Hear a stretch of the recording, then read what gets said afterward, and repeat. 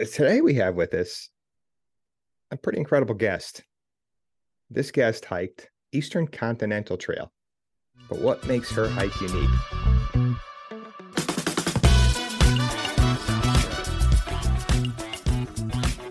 I'd like to welcome Lolo Sparkle, as she's known as her trail name, Veloz, to Papa Bear Hikes. Lolo, welcome to Papa Bear Hikes. Hey, Martin, thanks for having me. So I read your story, and anytime I read about people hiking these longer trails, it always grabs my attention. Always has since I was a little kid. But when I read your story, I said, okay, this is a little bit more than somebody just hiking from Key West, Florida, up to Newfoundland, Labrador, Canada. And before we get further into this, we're talking about a trail here that is, I believe, was it 4,400 miles, which is 7,100 kilometers. And it's it basically is a series of trails that start in Key West, Florida, as I said, and go all the way north. Lola, tell us a little bit about yourself. Okay, yeah. The Eastern Continental Trail is actually 5,600 miles Oh, so going up I'm to reading something. Newfoundland. I'm reading something old It's then.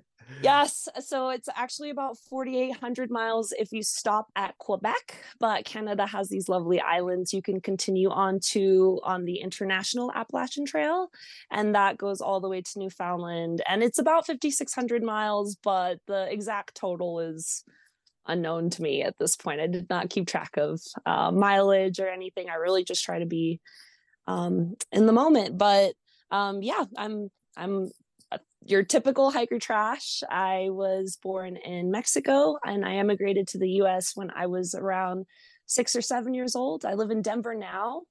And I've basically started through hiking. Once I lost my job, I got laid off in 2020 and didn't realize how bad things were going to be yet. I just knew I had time and money to go hike, started hiking on the Colorado Trail. And when I finished that, I loved it so much that when I got home, it was all I could think about. So about a month later, I hopped back on and I hiked it the other way. And that was kind of the start of my obsession, I guess. So this year I tried to do something that very few people had done, but I wasn't aware until almost the end of it that I was actually going to become the first woman to ever complete the Eastern Continental Trail from the Keys to Newfoundland, Canada. And I think I was number 7 overall to have ever done it. Right now, my friend Trucker was 8th. My friend Pegleg, who is doing a weird kind of flip flop and is in Florida now, she'll be 9th. And there is a Soboer. I think he's actually the first ever Soboer named Rory, and he'll be 10th. So yeah, it's not a real popular trail. Not a lot of people have done it, and it's just a modge podge of different trail systems that you link all the way up the East Coast. So I hadn't spent a lot of time in the East Coast at all. So I knocked out several states and got a really, really good feel for what the East Coast was offering. So, Mhm.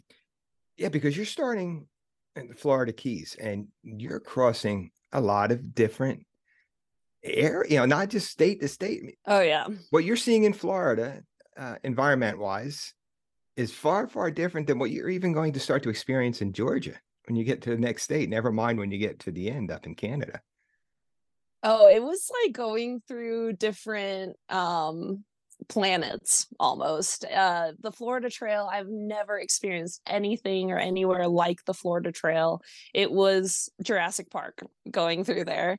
And then immediately, once you hit the start of the Appalachian Mountains, it just goes from like this wild prehistoric kind of vibes to green tunnels and mountains again. And basically once you get to Quebec you hit the ocean again, so it's kind of a full circle moment there. You're like, oh my gosh, I haven't seen the beach since January. But yeah, I started my hike January 24th and I ended it on October 25th. So it wasn't just the terrain changing, but I went through every season, like Mhm. the full season, winter, spring.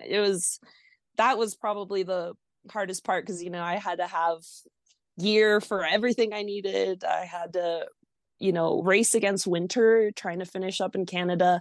I mean, by October, it was getting pretty dicey up there, especially on the islands with those winds and rains. So, yeah, from start to end, it was a rat race of sorts. I knew I had to average at least 20 miles a day every day to get to Quebec before the hunting season cutoff, which was why I was on such a big time crunch for the entire trail. And it getting unreasonably cold in Canada was just, I could never take my foot off the gas pretty Mhm. much.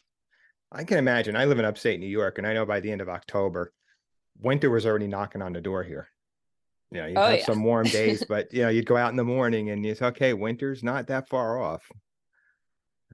Oh yeah. Yeah. And this year was I feel very validated in this, but this year was the highest recorded rain on the AT. So this was officially the wettest year I could have possibly hiked the East Coast. And that alone brought its own set of challenges. I am not a rain friendly hiker. It is my absolute, I'm miserable in the rain. So I had to really push through. And when it wasn't raining, the trail was muck. So it was a tough year for the AT. I'm really really excited and proud that there were so many people that finished this year, but this was definitely a tough year for all the trails. The PCT got hammered with snow, the CDT, people couldn't get around Colorado, and then the AT. I mean, we were just drowning. So tough year all around. Speaking of a tough year, there was a very difficult month in this area, New York, Vermont, that corridor there going all the way up into Maine. In July, there was torrential rain. I was in the Adirondacks and ended up cutting my trip short because of how much rain there was. Do you recall where you were, like in mid-July? Yeah. Yeah, it's one of those where were you during 9/11 kind of things. Yeah, so I was just getting into New Jersey, New York, when the flooding started going really really south. There was notifications on far out that were from the AT advising people to just skip Vermont altogether, and that was as I was heading into Vermont. So it was a gamble to keep going, but I found there was enough workarounds for the trouble spots. This is not a purist red line hike. That's something that a lot of people that I met on the AT just didn't understand. I think especially if it's your first trail, you want to follow this red line all the way up, and the ECTs just simply does not have an official trail, kind of like the CDT. There's so many different options, but yeah, I just kind of had to adjust my own expectations a little bit, and know that my goal was to hike a continuous hike, continuous footsteps from at least border to border initially, and I wasn't sure how far I was going to make that. And then when I got to Quebec, you have to take a ferry to go to the other islands, so I really had to give that up. Like, I'm taking a whole boat, there's travel involved, now you're commuting to a whole different provinces. So yeah, it was just something that I had to figure out. A lot of it was on the fly, a lot of it was getting there and finding out, oh, I can't walk through this, I have to figure out a way around right now. And the IT is still very much developing, but there was parts of, like, near the border that it was in full bog mode. I called the border agents to let them know I was crossing over at the border, and they advised me not to go through that because it was, to me, it would have been up to my chest water, and I was not prepared to go through another swamp after Florida. So yeah, it was just kind of touch and go, but we just kind of made the best of it. I made sure I turned down any rides offered. It was very hard, but Mhm. yeah, we did Yeah. it. Unlike the Florida Trail or the AT, it's not like you can just open up Gut Hook or oh, it's far out now, or go on an app, right? Hmm. It's yeah. And I'm going to say this to you. You said, I didn't just follow a red line to get up there. Your goal was to hike from Key West, Florida to the end of Canada. You did that. Yeah. You're not Yep, claiming exactly. I'm doing a step by step, blaze by blaze AT through hike. Yeah, and this year you couldn't. It just simply you couldn't. I got to Bear Mountain, that was closed. I had to walk all the way around a park that was normally bustling with people, was completely abandoned. I didn't get to go through that cool terranium animal reptile exhibit, which is the one, regret. But yeah, there was a lot of parts that were just simply rerouted. They just weren't passable. So you just kind of had to adjust and make do and kind of let go of that purism kind of thought process. Like for Newfoundland, they I call it gut hooks too. It's a hard thing to get rid of, but they just came out a couple of days ago with the map for Newfoundland and Labrador. So I literally beat gut hooks to the punch here. I was using a GPX file. Same with Alabama. You have a big road walk. You just use a GPX file, but there's no map as you're going through Montgomery. So you just kind of choose your own adventure there. And that is the official adventure, is choose your own. So Well, I always see, the real definition of an adventure is the unknown, right? Stepping outside your comfort zone, stepping outside of being able to just look at your app and say, okay, where do I go tomorrow? Where am I getting groceries in 2 or 3 days when I run out of food? We'll be back after a quick break. You ever think about what might be in the water you're drinking every time you fill up your water bottles while you're in the outdoors? I try not to, and I really don't, because I use Sawyer water filters. The Sawyer filter technology, because of their high standards, every filter is individually tested 3 times through the process. I've been using the permethrin product for years now to protect me from, well, quite frankly, ticks, and the picaridin to keep the flies at bay. Don't let bad water, insects, or a tick bite cut your trip short or even ruin it. Use Sawyer products. Go to your local outdoor retailer and ask for Sawyer products, whether it's a water filter, insect repellent. They're likely to have it. You can also go to Sawyer's website and read more about these incredible high-quality products that they offer those of us who enjoy the outdoors. yeah, that's something that was kind of unique to this hike. In the past, for let's say the Colorado Trail, I have spreadsheets, I have resupply plans, I have all of this kind of mapped out. But I decided to do this hike like a month before I went out there and did it. I knew the Appalachian Trail had enough resources to where I could definitely wing it, had enough towns. But everything else, it was just day by day, just trying to, where's my next water? Where's my next food? It wasn't something I could plan out too far ahead. I just knew that I wanted to average at least 140 miles a week. So that was just all I planned for, like a minimum of 140, 150. And I knew that if I hit that in that week, I was good for my Quebec hunting timeline. So. Mm-hmm. Yeah. And it's a shame you missed Bear Mountain, because I might be partial. I grew up not far from there. But yeah, going through that zoo is kind of cool. I brought a group of kids through there once on a backpacking trip, and I said, okay, look, there's bears in a cage. I said, you can go home now and say you saw bears on your hike. There you go. I love that. I love that you did that. I met a couple of groups, like guided groups of I'm so bad at guessing kids' ages, but I want to say they were in like the 10 to 12 kind of age range, like old enough to be able to ask questions. But I got stopped by 2 different hike leaders that were like, hey, are you hiking the AT? And I'm just like, well, actually, a little bit more to that. And I mean, just the way that kids hype you up, there's nothing that compares. They were like, what? You did what? Do you wear that every day? And, just the questions that they would ask aren't the normal banter that you get when you meet some, just another hiker on trail or a day hiker or something. And it was so fun. And it's just really nice to see like kids are getting more outdoors and just this community really opening up to more and more people. But yeah, I mean, I think the the best thing that I can help others do is get outdoors, because the outdoors has completely changed my life, saved my life, made it what it is. And I would just love to have other people experiencing that too. Well, I'm really happy to hear that, because I could tell you from my own experience, you become a rock star with those kids, because they'll talk about it for days, and even afterwards, how they met this person who was hiking all the way from Georgia, or in your case, all the way from Key West, Florida, and not going to stop until you got to Canada.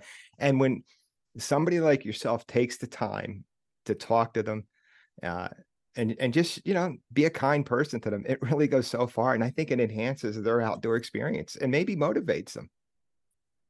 Yeah, I think it was also important to me to stop, because, when you're trying to do a 20-mile average on an entire through hike, it's not just 20 miles a day. I mean, I was hiking a minimum of like 25 plus to keep that 20-mile average with my days off and stuff. So it was kind of hard. Like, whenever people would want to stop and talk, like, I'm like, I gotta go, I gotta go. Like, I can't. But when I saw those kids, I was like, yeah, oh my gosh, there are girls in this group. It's a really diverse bunch of kids. Like, I really just wanted to give them as much time as I could. But I think it's really powerful for kids to see a solo woman out in nature with one backpack, and she's telling you she's been doing this for multiple months at this point.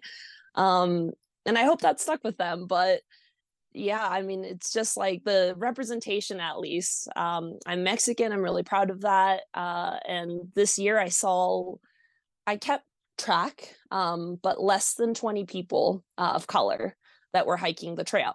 And I went through so many different trail systems. I went for 10 months almost. And for that number to be so small and, just so, like, I can count on my fingers and toes, like, it just really reminded me of why it's important for me to stop and talk and share my experience, because I didn't see people that look like me. I didn't see, a lot of hikers that were just represented in the community, really. And I think companies are good now about showing more diversity and trying to become more inclusive, but I do think we still have a long way to go. And I just hope, like, this podcast and my story can reach people, and I don't know a whole lot of Mexican hikers, to be honest. So yeah. I've talked about this and why it's important for people of your background to talk about this, because I've had a lot of women hikers on. I have had members of the LGBTQ plus community on. I've had hikers on of color. And there may be that one kid out there that relates to you and your story that maybe can turn around and say, well, I can do it too. Yeah, that's all I really wanted. Another big piece of this for me was I have an inflammatory disease called endometriosis. And with this, it's a little bit of a death sentence. There's no cure. They don't know why this happens, but it affects 1 in 10 people with uteruses. So it's really, really like a large percentage of people that have this that just go completely unrepresented. And a big thing of this is that it comes with a lot of pain. It's regarded as one of the top 10 most painful conditions that you can have. So to be able to stay active and be outdoors in itself was a huge privilege. It came with like a lot of, just pushing through it. People don't really know that when they look at me, because it's not a visible disease. It's something that's very invisible and chronic, and just it's happening to me, but you can't see it. You can't tell that I have that going on. And I got diagnosed in 2019, and I joined a whole lot of support groups, and I started asking, like, do any of you guys hike? And almost every answer was no. Like, I can't. I don't have the strength to do that. I can't deal with my period on trail.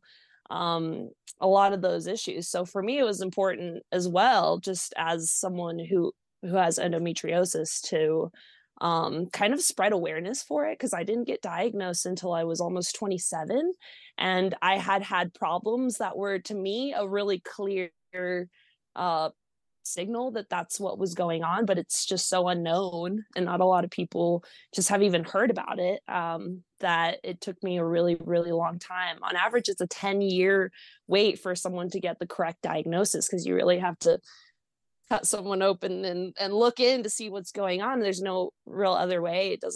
Didn't show up on ultrasounds for me. I had many exams, and I was just getting medically gaslit left and right. But when I found out I had this, I adjusted my diet and my health, and just made it a point to stay active, because so much of my life I just felt like I was lazy because I didn't have energy. I was just experiencing constant chronic fatigue and chronic pain. And when you feel like crap all the time, it's really hard to, get out and do stuff.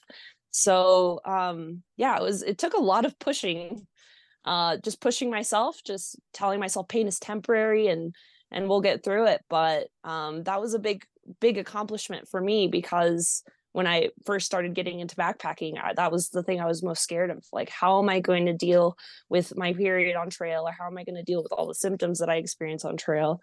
And you just work around it. I am ultralight because I have chronic pelvic pain, so I can't carry a whole lot of weight. I am a sub 10-pound base weight, and that helps with obviously just getting like less stuff on my back. And I know I have to do faster hikes because I have to time things around my period. And it was really tricky, but that was another big piece of my hike that I did struggle a lot with. And it's not something that people really would know or notice about me unless I said something. So, yeah, and it's important. And I always respect people for bringing attention to these situations, because doctors do what they can, but we hear a lot of stories where, people are going to the doctor and pretty much being told, well, exercise more, lose a few pounds, become more active. Yeah, I had multiple trips to urgent cares. I went to the ER once. The pain was so bad, and they just said I was having a bad period and gave me ibuprofen, but I was blacking out from the amount of pain I was in, which is why I went to the ER. So it's really, really tough, because people don't believe women when they say how much pain they're in. We often have like kind of a skewed pain scale as it is, but my pain scale is very, very rough. I operate on a constant like 3 or 4. Like, that's my daily. I'm in just a little bit of pain every single day.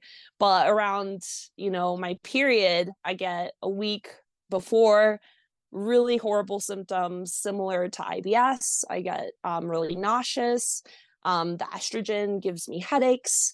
And then I deal with sometimes like 5 to 10 day period. That's absolutely ridiculous. Most people's are about 4 days ish, give or take.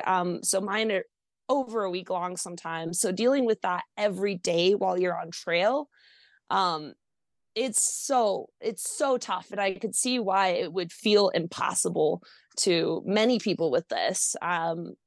I have somewhere between stage 1 and stage 2, but the stages don't necessarily represent the amount of pain that you experience. There's people with stage 1 that have way more pain than people with stage 3. So, but it's just very disruptive. And it's something that I had to constantly think about, because my diet is a huge part of inflammation and dealing with inflammation. Yet I was going through places like Florida that were food deserts, and my only resupply options were gas stations.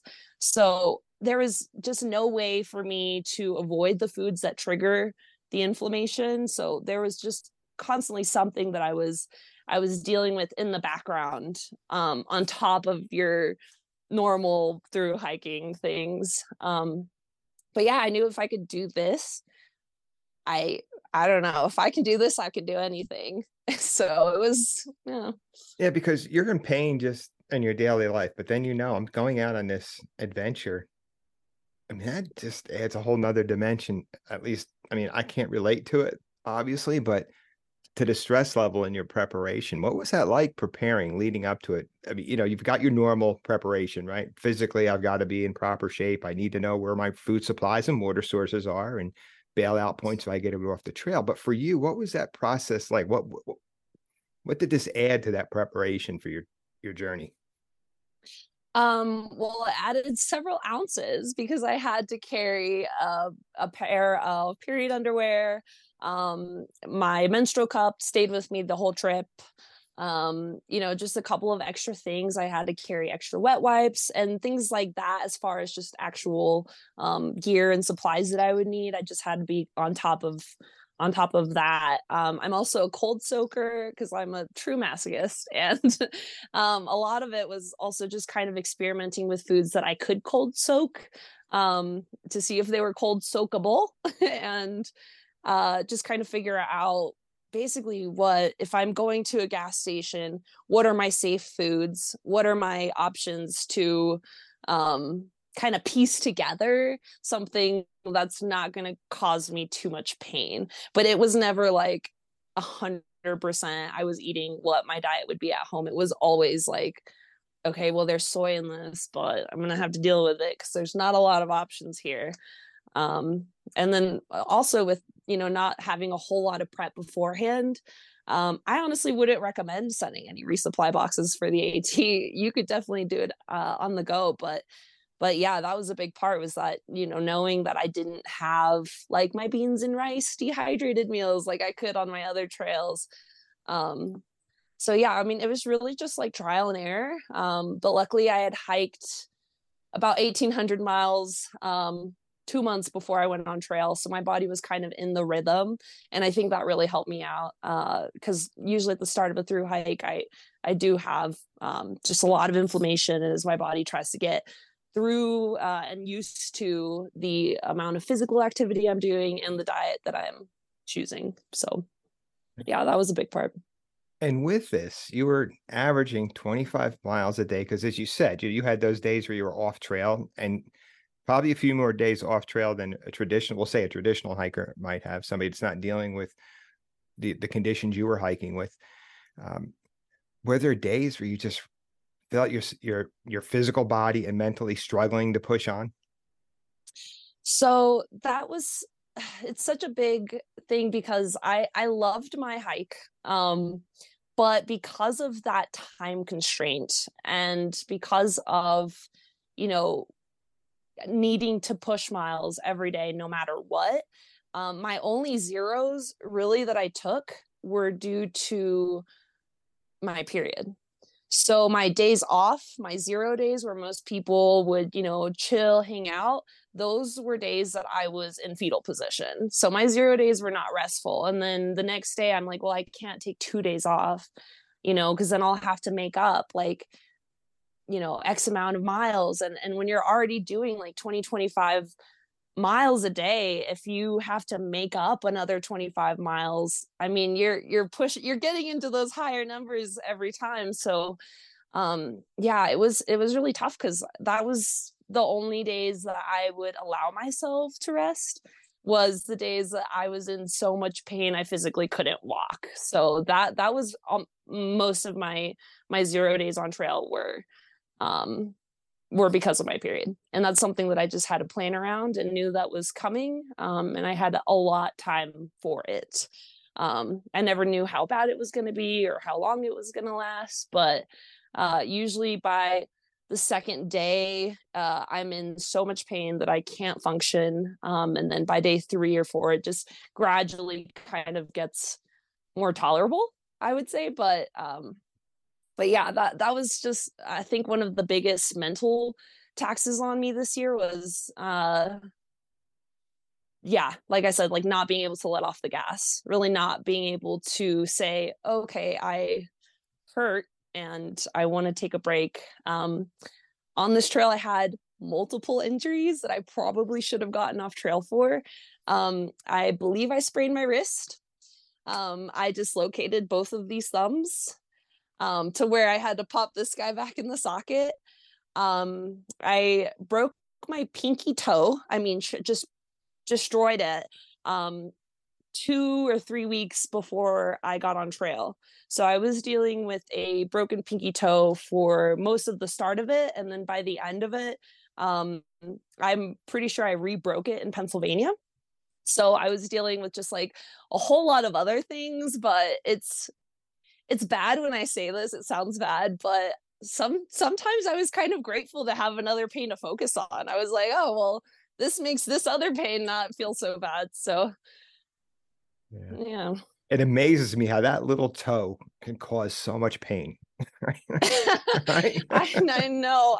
And it was, I mean, we called it lovingly my olive because it was like round and purple and green and it was all kinds of stuff. But I mean, yeah, and that's kind of the best way I would say if someone wants to kind of try to put themselves in my shoes of what it's like. Just pretend you have a broken pinky toe to where it's not actually impacting, like you can still walk, but you feel it every time.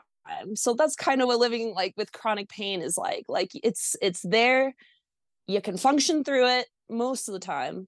I'll say most of the time, but it's every step. You it's in there. You know, you're feeling it, you're noticing it. So I try to be good to my body as much as I can, but I was like, body, please just make it to the end and then we'll rest. But you know, just a little bit longer. And I told myself that for like 1,000 miles, just a little bit longer, just a little bit longer. I was actually only ever going to hike to Quebec. That was my original goal. But when I had gotten up to Quebec and I noticed, hey, I don't think anyone's done this other part, that's when I changed my mind. But, you know, when I was going through Maine, I wanted to quit at the border. And then I got at the border and I was like, well, I'm at the border. I might as well get to Quebec. And then I got to Quebec and I was like, what's 800 more miles? I've already hiked this many that? miles, right? Yeah, I've already hiked this many. Why not?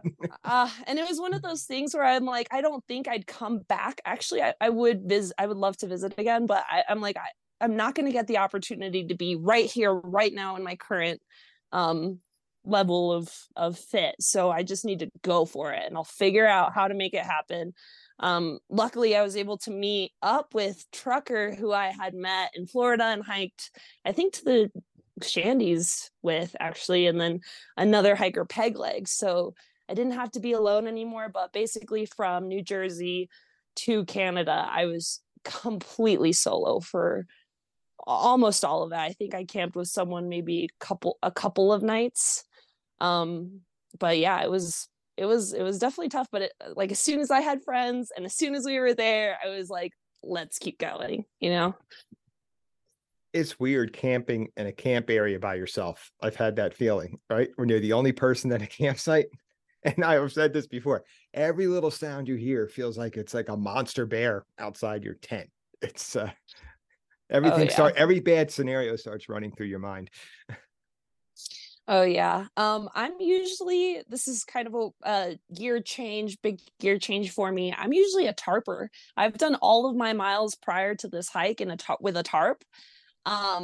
So with a tarp, like, I don't know why I feel safer because I can just look underneath my tarp and you know, I can see. It was almost scarier this year because I switched to, you know, I was like halfway through Florida and the mosquitoes were atrocious. I mean, there was just no escaping. And when you're in a tarp and a bivvy, I mean, that you can't be horizontal with like 1,000 bugs in front of you. So I switched to Gossamer Gear's The One. I'm an ambassador for them. They sent me a tent and I loved it. It was incredible. It felt like a palace after tarping for so long. But yeah, I just hated that, like, I was enclosed and like if there was a sound, I couldn't immediately like check it out or, you know, shine my flashlight without like getting out. But yeah, it wasn't so scary. It was just the fact that once I got further north, my scariest solo stuff was just getting through those water crossings. I mean, those, if anything broke me or almost broke me, it was a handful of those water crossings because I was just completely alone. And it's so scary because the water was going so fast and it was so high. And just like, what are my options here? Like, hike back, wait for someone to show up, or just, like study it for like 30 minutes and figure out a way. But other than that, I felt pretty good, especially once I got into Canada. Canada just felt so safe to me. Wow. Lolo, I'd like to ask you this. You were diagnosed at 27 years old. What would you say to a young woman who just maybe is experiencing similar symptoms to what you had and is getting the same treatment from their doctors? What would you say to her? Say it's a 16, 17, or 18-year-old. So my first thing is, painful periods are not normal. If you're having pain that like physically keeps you from doing things, that's not normal. That's your first red flag. If you're having periods that are heavy, that you're changing, things out really, really often, that's not normal. It's really weird, because I was going through Florida in a weird political climate, but there's kind of all these rules going around, trying to ban talking about periods in school. And I've never heard of a law that would be so detrimental to people with uteruses than that, because that is why it took me until 27, because it's like a taboo thing to talk about, and people are very shameful. And I know, like, in my very Catholic Mexican family, like, you just say, oh, painful periods like runs in our family. That's a medical issue. And people don't acknowledge that, because women are just expected to function through things like that. And I might have a day where I'm literally feel like I'm dying, and I can't call out of work every month. I just can't. So I would just say, if you're experiencing anything like that, don't stop advocating for yourself, because when I got my diagnosis, I actually was advised multiple times not to go through with surgery. I was, just working one day. I was on my period. I was really, like, to the point where I couldn't stand up straight, and I worked in retail at the time. So, it was, you're on your feet. And my coworker was like, do you have endo? And that was the first time I had even heard of it. And I was 27, and I had been dealing with painful periods to the point of where I would faint from losing so much blood. I would have to call out sick. And that had been going on since the 6th grade. So for that to be an issue for so long in my life, and for me to have gone to so many people saying, hey, this is happening, and for no one to have even mentioned it, spoken about it, hadn't even heard of it, that was a big thing for me. And I think that's why I'm so passionate now about, advertising for it, because, hey, this thing happens. So many people are affected. 10% of our population is affected, and we're acting like, oh, don't talk about that, that's gross, or something like that. So it's very difficult, because when I do open up and talk about it, it's tough to talk about, and it's tough to hear about, and some people get grossed out by it. Some people just are like, no, don't bring that up, hide it, and it's just the culture, I guess. And that's definitely something I'm trying to change, because it shouldn't have taken me until 27 to figure this out. They gave me an ultrasound, and they were like, we don't see anything. So they told me I had chronic pelvic pain, and that all I could do was take baby aspirin and get deep tissue uterine massages for the rest of my life. And I'm telling them, hey, I have pain so bad that I am being debilitated. And that's all they told me. And so I was like, I think it's endo. I want a laparoscopy, which is a surgery where they go in and actually see what's going on. And they advised me against it multiple times. And I kept pushing for it. I said, I don't care. This is what I want. This is the only way that I know for sure that you can say yay or nay. And when they opened me up, they found lesions and growths of endo on my kidneys and my bladder. And that's not something that had shown up before. So it was kind of a bittersweet moment, because I was like, I knew it, but now I have this thing that does kind of feel like a death sentence, because there's no cure. There's really nothing you can do about it. You can cut it out like through excision surgery, but it does grow back often. If you have a full hysterectomy, take out the whole uterus, endometriosis grows outside of the uterus. The characteristic is that it's all happening outside of where it's supposed to be.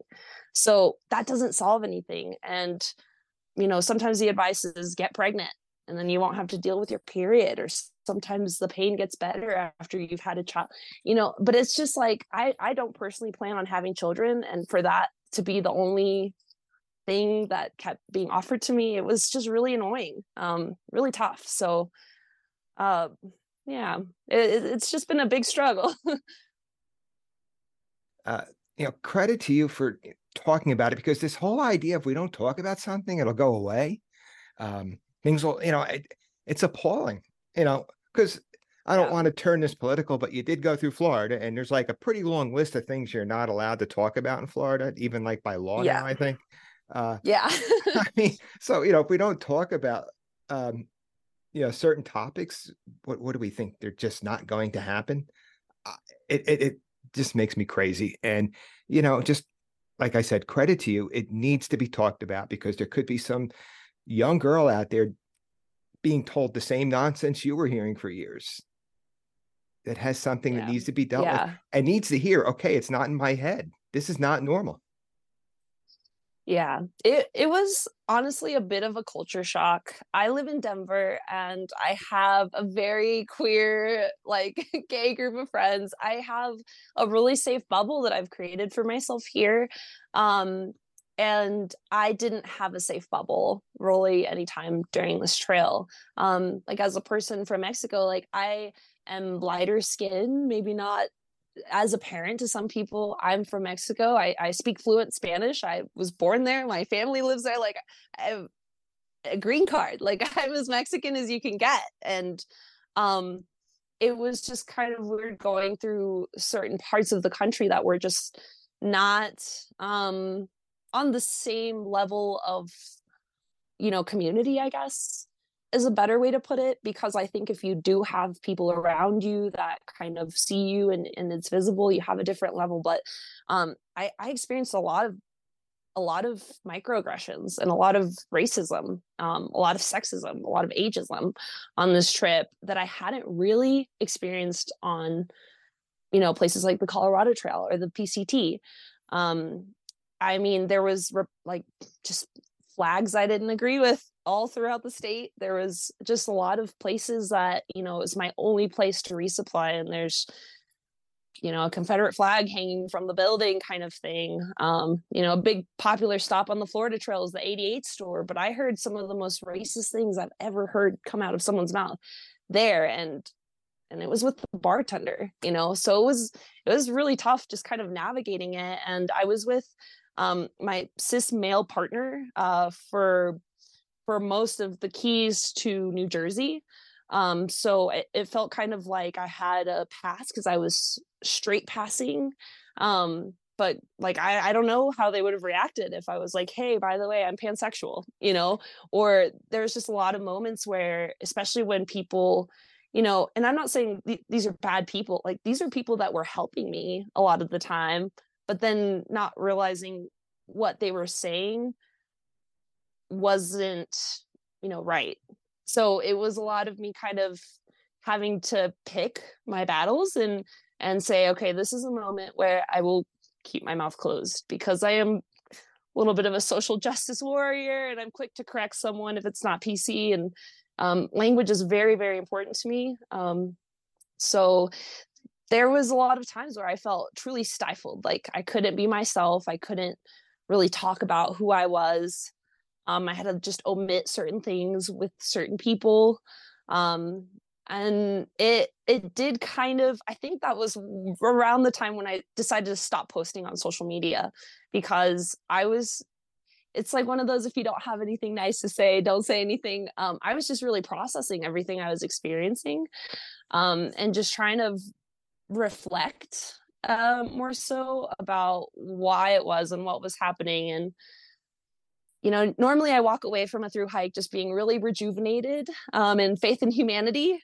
And there was a lot of people that I met on trail and a lot of situations I was in during this hike that really challenge that. And, thankfully the people that were truly just sent from, like they were there to help. They were so eager. They were so kind. So they're so generous, and that far outweighed the others. But it was a big part of my experience. I had heard so many people say the Florida Trail was one of their favorite trails. And I'm thinking, well, they're white men. Of course they had a great time, where, that's the population that rules. So I think Footprints for Change this year was the first Black person to hike the Florida Trail. They were slightly ahead of me. So yeah, it was one of those things where I knew that I was so grateful and I was so excited, but there was a lot of times where I just kind of had to check myself and kind of become my own safe space, because the situations around me were kind of uncomfortable, and not in a way that you can really say, like, how do you have a 5-minute conversation that changes how someone thinks when you're just being offered, like something quick. So yeah, I don't know, it's just kind of an impactful part of the experience, just something, I guess, just kind of more unique to someone that's just not a white man. And I come from a disposition, oftentimes I'm a white middle-aged man, and I don't know what it's like to reach a summit or a trailhead and look around and say, I'm the only person that's blah blah blah, right? Dot Yeah. dot dot, right? Yeah. Because usually I'm surrounded by people who are very similar to me, have the same skin color, same religion. I'm not going to say same beliefs, because, well, you hike through the South. Yeah. Oops, I'm not supposed to get political, but so I think it's important that everybody hears this, because there could be people out there that maybe just aren't thinking what they're saying could be offensive, that maybe they don't mean it to be. But yeah, as a woman who, your family immigrated here from Mexico, it had to, I could see it could be a bit irritating to hear that. I mean, I've probably bitten a hole through my tongue over the years. So at my age, I just blurt these things out when I hear nonsense. But hey, our families all got kicked out of countries, or had to flee from countries, or came here for better opportunities and had to struggle. Yeah. What makes me so much better? Yeah, it's really tough. I think that was not just being on like a different schedule than everyone, because once I hit the AT, it was so wonderful to have hikers around again, because there just wasn't a whole lot of people up until then. But no one was really on the same kind of hike that I was. No one wanted to do the miles that I was. So it was just really like a lot of solitude on this hike. And with the added, I'm kind of in the South, I don't see people that look like me. I didn't realize how isolating that really felt until I had kind of a moment where I'm like, am I having fun? Is this a good time? And that was in Florida. So I was like, wow, like I still have 4,000 more miles to go, and I'm kind of feeling all these things. But yeah, I think it's hard not to get political sometimes, because going through state like Tennessee, they're trying to pass things that are talking about, everyone's trying to ban drag queens right now, and people are being targeted in the queer and trans community, and being denied health care, and women are being denied the right to their own bodies. And it was just also weird, because you're like on trail, so you're like a little bit unplugged, but then when you plug back in, you're like, oh my gosh, like what's happening to the world? So it was really, really tough. And I do think that's why myself and two others, Sugar and Hazel, we started a group this year. Well, Sugar had done it by herself last year, but we started a group this year called Trail Cuties, and the QT standing for queer and trans hikers. And it's really exciting, but we're going to offer free one-on-one mentoring with any queer and trans people that want to get on trail and have never hiked before and just need that like first step. Because when I was first getting into backpacking, I couldn't have done it if I just couldn't have afforded the gear up front. Like I didn't really know where to go.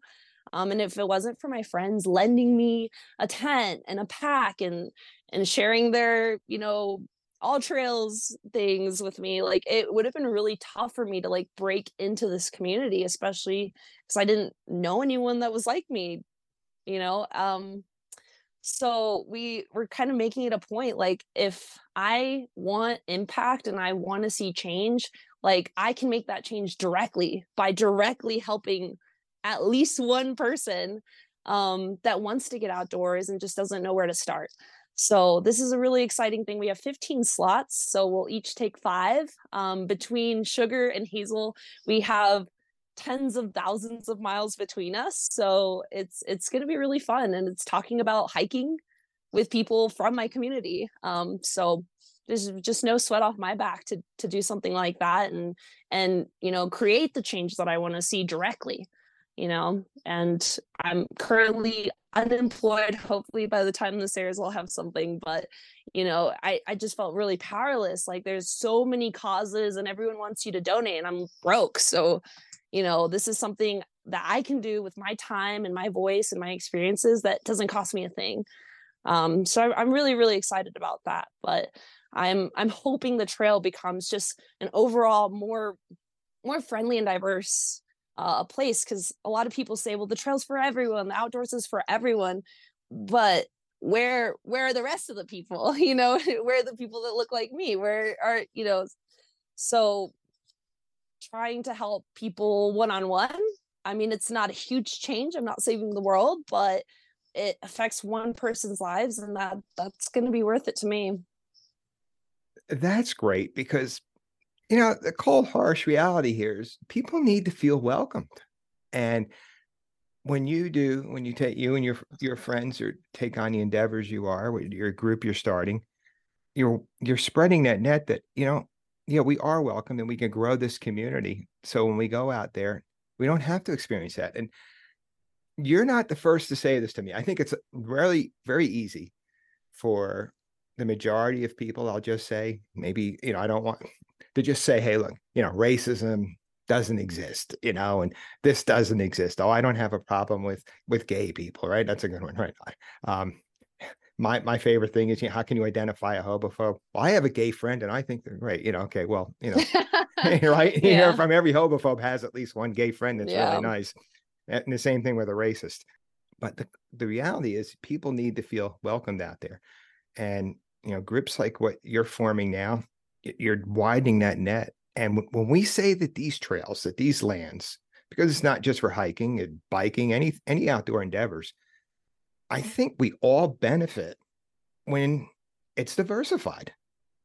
We all do. Yeah. I benefit when I'm out there and meeting people from different backgrounds and different beliefs. I feel like I'm benefiting. I'm growing as a person. I'm learning about people that are different than I am.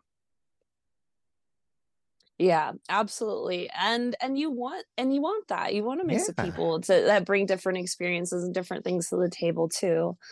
Yeah, I mean, and it's something small, but it's even on the AT, like if I could give anyone just any advice on how to be an ally, it's really just starts with, like, if you see something, say something. Because in a couple of situations where I did have something that was said to me, there were other people around, and like I would have loved for someone to have spoken for me, because it's hard being the one that's pointing everything at, it would have been nice to have someone say, hey, what you said there, like, it's funny you say that.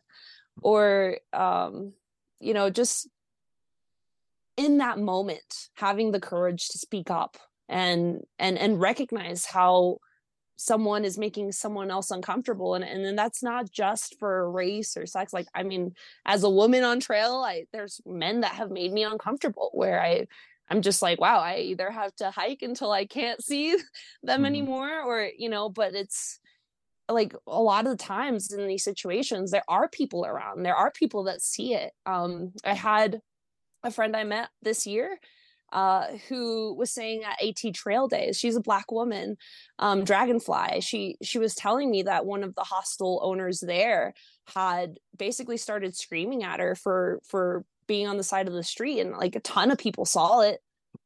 Like a lot of people saw it. I mean, it's Trail Days. Like that town's not big, you know. If someone's screaming, you can hear it from the other side of the town.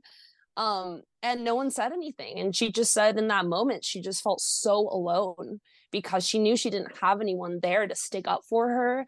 And sometimes those moments can be very scary, you know, and you have to choose between not aggravating it or escalating it or defending yourself. So yeah, I think it's just important for diversity, so we have more people, you know, at the very least just kind of around to make you feel more comfortable. And if you want to see that, there's just so many ways that you can do that.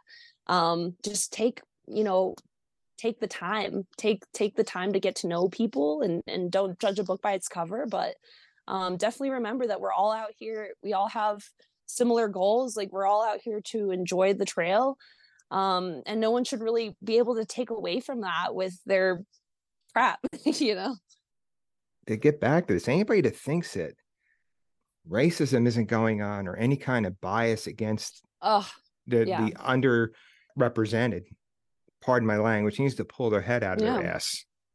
I've heard that so many times. Well, the trail community is one of, you know, I've heard that so many times, and it's really tough because the people who are saying it are very well intentioned, but it's not a magical place where you transport to and all of the outside things. Like, unfortunately, you are still very connected, and especially like a place on the AT, you're going through a lot of towns, you're experiencing a lot more society, and a lot more day hikers and a lot more I guess situations. But I've heard that a million times, and the people that say that are just kind of ignoring the struggles that are happening, because they are happening whether or not you see them, you know, whether or not you call them out. But it could be something so little, like, you know, I had a trail angel say, oh, you're Mexican, but you're not full Mexican, right? And when I shared that story with Dragonfly was like, that's so weird. Like, I got the same thing. Someone asked me, like, you're Black, but you're not full Black, right? You're mixed, or you're, and it's like, I'm sorry I didn't bring my sombrero on this hike. You know, it didn't fit in my pack. But what does a Mexican look like to you? What does, you know, it's just so weird. But in that moment, it's like, so this person's kind of doing me a solid. Do I call it out? Do I make the situation uncomfortable? You know, and it's having to choose those like little battles every time that's really exhausting. And that's why it's really nice when there's someone there to be like, yo, that's kind of, you know, kind of dicey. Like, you probably shouldn't say it that way. It's nice to know that someone has your back, really. And I think it's up to the people like myself, for example, maybe to put our foot down, because you know, you point out, you're there by yourself. You speak up. You don't know who you're surrounded by and how that might end. Yeah. I think that one of my favorite memories so far was going through Maine. I didn't realize, if you're familiar with Black Lashend, he has a YouTube and he has a big following, but he has a homestead called Zion North in Maine, and it was kind of off trail for me. So I hit him up and I was like, hey, I need a place to stay tonight. I don't want to sleep on the side of the road. And he took me in, and then just coincidentally, he was hosting another Black hiker named Acuna, and who was going to do the AT again. And while we were kind of swapping stories, I realized like how similar the struggles that I was expressing about being a woman on trail were to their experiences of being a person of color on trail. Like, I was telling Acuna like some of the safety measures that I would take, and he says, that's, you know, so weird. Like, that's exactly what I have to do when I'm in like certain places. So it's interesting to hear that so many of us have these shared experiences, and just from being minorities, period, on trail. And and it just really, like, it was so nice to hear that I wasn't being sensitive, or that I wasn't, taking things like what was said. And, and just being able to have that validation from other hikers as well, who are people of color, and just hearing their stories feel so similar to mine was really jarring, because I'm like, oh, okay, so this isn't just a problem for me. Like, this is actually like a universal experience almost, that minorities on trail will kind of face. So Yeah, yeah, I mean, you weren't it's, feeling like you were being oversensitive or taking things out of context. It was like, okay, so this is really happening. yeah, yeah. Lolo, you mentioned earlier your group, it's Cuties, is that the name? Trail Cuties, Trail yeah. Cuties. Okay, you have an event coming up soon. It'll be probably soon after this Yeah. episode will air.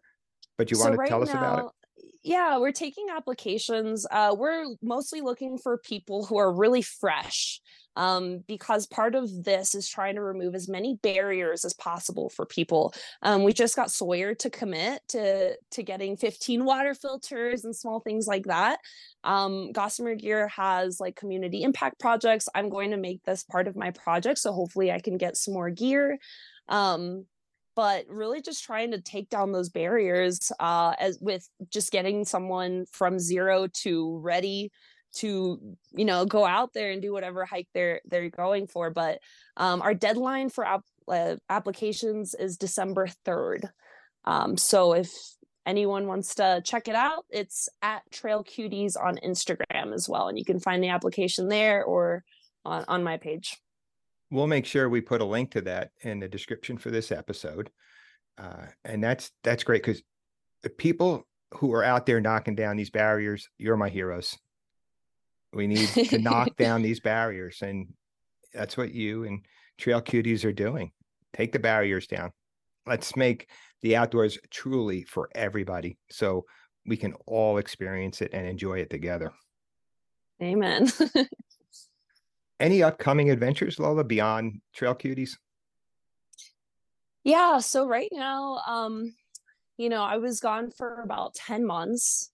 I absolutely drained all my savings, doing those extra couple miles. So right now I'm just kind of looking at a transition from living as a thru hiker for most of the year, and then coming back and having to incorporate myself back into society. So I don't have really any immediate plans. The Triple Crown is on my list. I don't know why I'm like this, but the ECT was my first long trail. Other than that, I had hiked the Colorado Trail. I had yo-yoed that twice in 2020 and then in 2022 last year.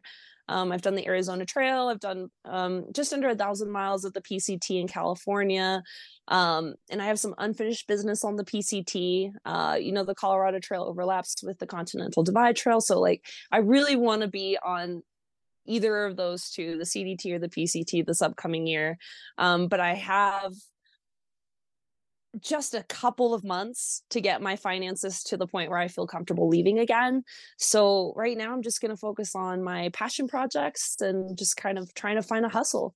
If anyone's hiring by the time this is out, but yeah, right now it's just kind of weird being back. I've only been home really a handful of days. It's been about 3 weeks, but I've been actually traveling and running around since. So I'm like, my body's just now getting back into the rhythm of, like I was on Canada time, which is 3 hours ahead of where I am. So I was waking up every day at like 3 a.m. My body's like, all right, let's go get miles. And then we do nothing. So yeah, right now it's really just focusing on healing. I had a lot of issues with my knees that I'm kind of trying to heal up and strengthen.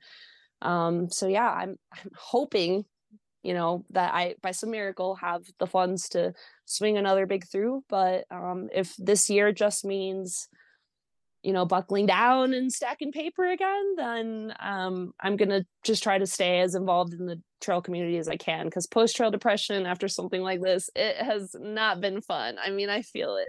My body is just like, what's going on? Yeah. So it's a real yeah, thing, right?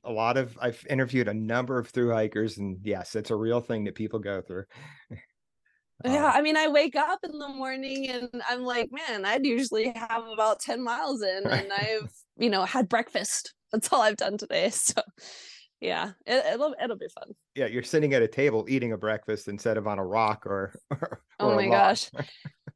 Having hot food again has been so nice. I've never, in all of my miles, I'm about 9,500 miles deep through hiking miles, and I have been a cold soaker for all of them. So I think my number one thing right now is just having like food. I refilled my dish soap yesterday, and I don't know why. That was just like such a weird, like, oh, I have a bottle of dish soap and then I have a backup thing of dish soap that and it just was like, wait, I'm here long enough to have that. So I mean, I look down sometimes fully expecting to see my ultras, and then I'm wearing like my Vans or something, and I'm like, those are my feet. Yeah, it's been pretty shocking, a weird adjustment, but anyone dealing with post-trail depression, I know a lot of us are dealing with it right now. The outdoors isn't going anywhere. Just get outside as much as you can, get as much sun as you can, be good about your diet and stay a little bit active. And then most importantly, keep in touch with that community. The community will save you. The community is everything. So as much as you can just kind of keep in touch with those friends that you made, the people that helped you, like, it's going to be a lot better for you. How can we follow you, Lola? If anybody wants to go to social media and see some of your photos or follow your activities. Yeah, so you can find me at Radiate Low Love and my Instagram handle, or you can check out Trail Cuties at Trail Q, the letter Q and the letter T S. You can find me on either of those. I'm right now kind of sifting through how much social media I want to do, but I do plan on doing a lot of gear reviews soon now that I'm back home and have my ring light. And I got some good stuff coming. Just a matter of kind of, I guess, sorting through. I have thousands and thousands of photos, so I'm just kind of sorting through that. But anyone that has questions about endometriosis, curious about through hiking, I always message back. I always respond. So anyone's definitely welcome to reach out to me. I've had friends send me other profiles and be like, hey, my friend's having really similar period issues to you. Do you mind if, I link y'all? And I'm always happy to do that. So really, really open book. All right. And that too will be in the description for this episode. Lolo Sparkle Velez, thank you so much for sharing all this with us. This has been great and enlightening. And I can't emphasize enough how important it is that you're sharing this information with everyone. This is really, really important work you're doing. And thank you so much for coming on here and sharing it. Thank you so much for having me. It's been great. Everybody get outside, have some fun.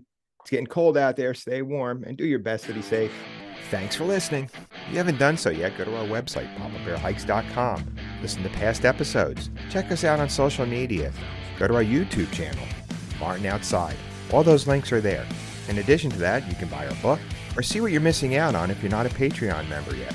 Remember to get outside, have fun, and be safe. This episode of Papa Bear Hikes has been brought to you by Avalon Publicity. Avalon Publicity, increasing the digital footprint of content creators and skilled professionals via website development and social media services. For more information about Avalon Publicity, go to their website, avalonbusiness.org. That's avalonbusiness.org.